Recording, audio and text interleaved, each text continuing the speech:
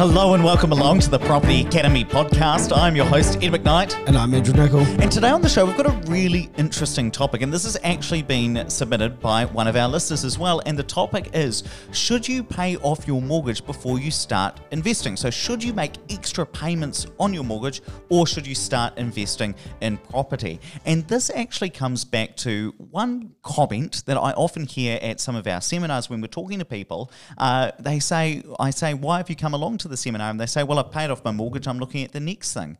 But I think this comes back to something that we're going to talk about in today's show, which is actually you don't need to have fully paid off your mortgage before you start investing. So, Andrew, you were recently asked this by a listener as well. I was asked this just at the weekend from one of my friends from Christchurch. He wanted to know the difference between paying down debt and or investing. And actually, just thinking about this, one of my clients who I work with them and their children and actually, quite a few members of their family, I remember when I helped them buy their first property and they were about 60, and so they were relatively late to the investing game as far as work life goes, and I said to them, okay, here's what we're going to do. We're going to borrow some money against your house. And when I explained to them that they didn't have to have paid off their mortgage, they were amazed. So these are people that are pretty financially savvy, but they thought they had to kind of have their mortgage paid off first before investing, which of course, that kind of probably set them back maybe 20 years in terms of investing, which is a lot of potential capital growth. So I just wanted to run some numbers because I guess that's what it comes down to. And also, this is something that we're doing some modelling around for people who are first home buyers as well, whether or not maybe they put in less deposit into their owner-occupied place, or they put in more and then they leverage against that, but they don't pay as much on repayments. So just to work on just a general case now of someone who maybe has a mortgage, say $300,000. If they've got that on, say, a 30-year term, they've just refinanced, they've got it on a 30-year term, they're at 3.5%, they've got a bit of equity in their house, their minimum payments would be $311 a week. And that means that they're going to pay $184,611 in interest in that 30 years' time. So they're going to pay back a total of $484,611. Now, let's say that the cost of buying an investment property is $50 a week. And we just use the normal numbers of a $500,000 property and getting $500 a week rent. Let's call it $50 a week contribution to own a rental property. Now, if they didn't buy the rental property and they took that $50 a week and they paid that off the mortgage, they made some additional payments off their mortgage, and so their total payment now goes from $311 to $361 per week. So that shortens the term to 24 years. So that's great. They've taken 6 years off their mortgage and they'll save in interest about $45,000. So that's quite a big difference just from $50 a week. So maybe that's a good option. However, let's say they don't do that. Let's say they carry on paying $311 and then they use that $50 to go and buy a rental property. Now, obviously that $50 over time generally goes down because rent goes up, and whilst cost goes up as well, you're collecting more rent than you are paying out in cost, generally speaking. So let's now look at if you had 5% growth on a property worth $500,000 and you paid an interest-only mortgage, where would the equilibrium be? The point at which the equity in the property that you buy as an investment would meet your mortgage that you're paying down at $311 a week. So the numbers on this, and you can use one of our tools on the website called the Your Own Terms. It'll put this in the messages. Show notes. Show notes. Thank you. If you did that instead, in 8 years, you hit that equilibrium. So those 2 points match. Your mortgage and your equity in the investment property are the same. Now, if you sold that investment property at that stage, you would pay off your mortgage then, which would be 22 years early rather than 6, and you would save almost double. You'd save $82,000 worth of interest. So a huge amount of time that now you're mortgage free, and a lot more interest savings. So yes, I guess buying an investment property has slightly more risks attached to it, but the return is so much more. And the one thing that I've always thought about this particular strategy, or the questions that I get, is okay, I understand that property tends to go up in value and I may be able to use that equity to pay off my home mortgage at some point, but why can't I do that with my own property? And I think this is just something that's quite obvious once you've been told it as well, is that you can't go and sell your own home in order to pay it off. Well, you could do that actually, but you'd end up without a house. So the reason you've got to do this with an investment property is that you've got to buy this asset that can appreciate in value, and then you can sell it in order to be able to get the equity out and be able to pay off the mortgage on your home loan. So it's kind of obvious when you put it that way that you can't use your own home to pay it off, because the only way to pull the money out is through debt, which is you do that in order to purchase an investment property in this situation. I'll just also give another example. So this is a client of mine who are first home buyers. So they're looking at buying a house for themselves. And when they came in to see me, basically that was just their key kind of priority: buy a house for ourselves.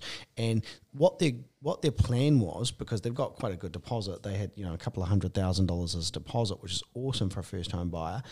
They're very conservative, so they wanted to take out a relatively small mortgage and then pay it down over a very short period of time. And so what we did, we looked at the numbers that they could afford to pay back. So let's use similar sort of numbers: 500K purchase price, 200K deposit, which they had, so it was a 300K mortgage. Their minimum weekly payments are $311. Now they could afford 500.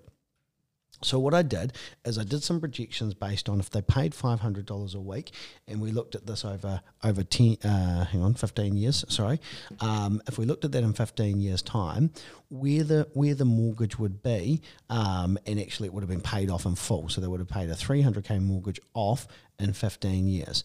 Now let's say, so their projected equity was about $1 million.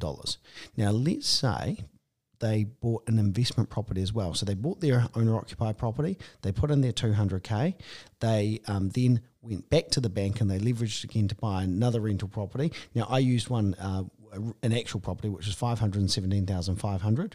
The deposit was none because they were using equity, and their weekly top-up worked out to be $40 a week. So what I said was, okay, well, let's just work on a personal mortgage repayment of $460, and the $40 a week will come from that $500 that you've got that you're able to put towards a mortgage or mortgages. Then we did the equity increases again at 5%, and their total projected equity in 15 years based on that scenario, whilst they wouldn't have paid off their mortgage in full, they would actually have $35,000 left in 15 years, so not zero, but $35,000. Their projected equity across the two properties was $1.5 million.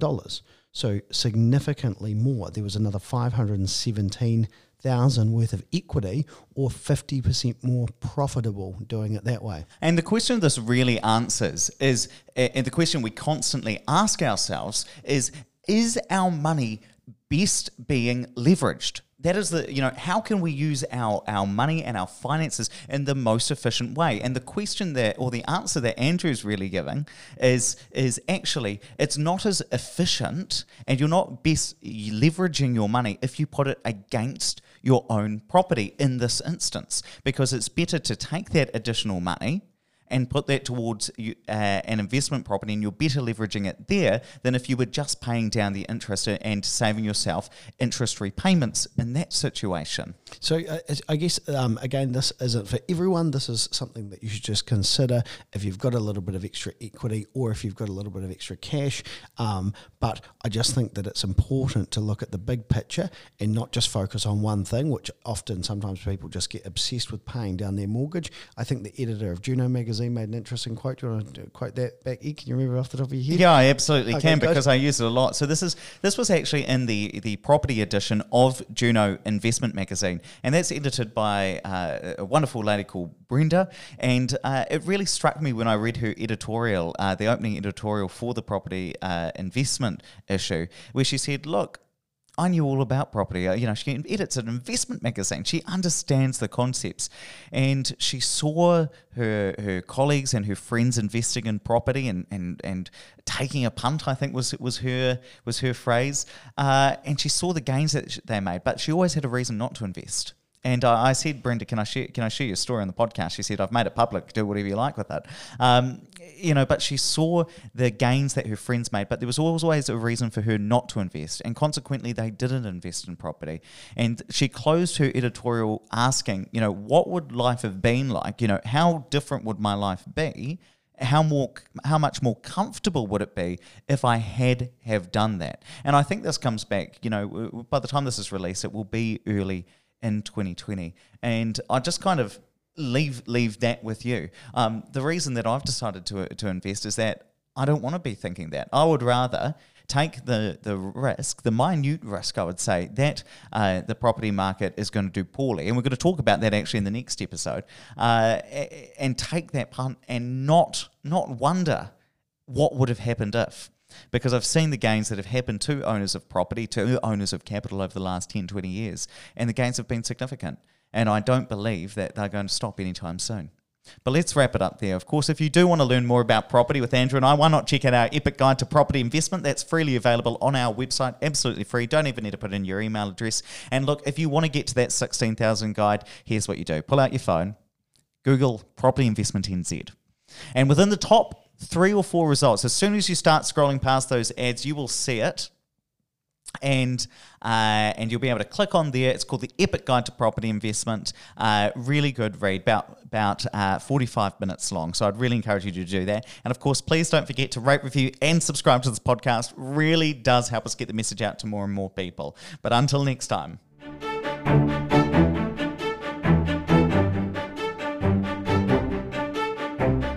Thanks for listening to the Property Academy podcast. I'm your host, Ed McKnight. And I'm Andrew Nicol. And we're going to be back again tomorrow with even more daily strategies, tactics, and insight to help you get the most out of the New Zealand property market. Until next time.